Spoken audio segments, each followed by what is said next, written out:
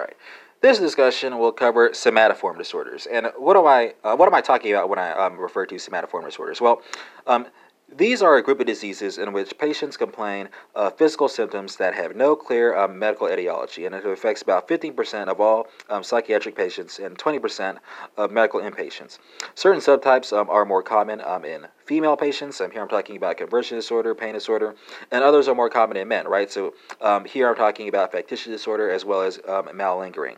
All generally occur more often in those with lower socioeconomic status and education.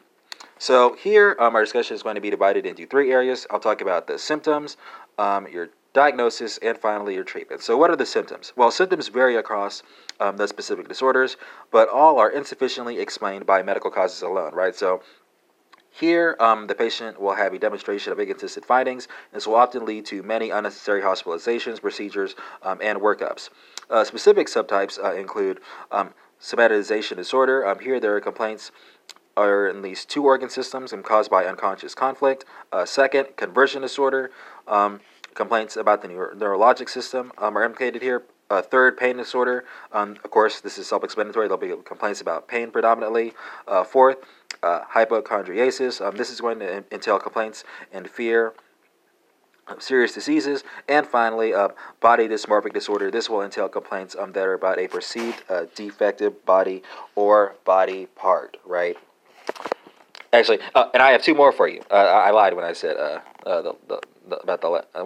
I spoke about the last portion. So factitious disorders, right? These are complaints that are consciously stimulated by the patient, and finally, there's malingering, of course, which is more prevalent in male patients. And this is going to entail complaints that are consciously stimulated by the patient with specific secondary goals as a primary motivator.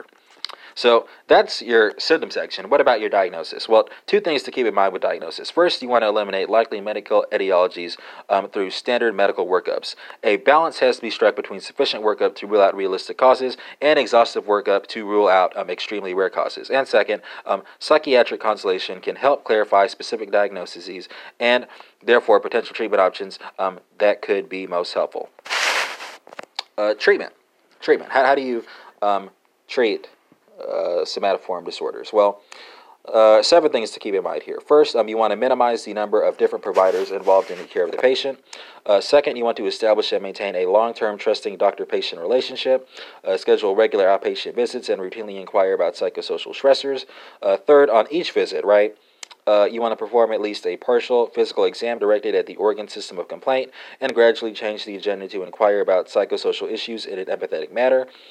Fourth, you want to refer patients to a mental health professional to help them express their feelings and minimize physical symptoms as a proxy for those feelings as well. Fifth, you want to treat any secondary depression. Sixth, it's important to note that some patients may benefit from the use of an analytic agent. And finally, you want to be aware that some patients will develop psychological dependence on medications, so prescriptions should be selective.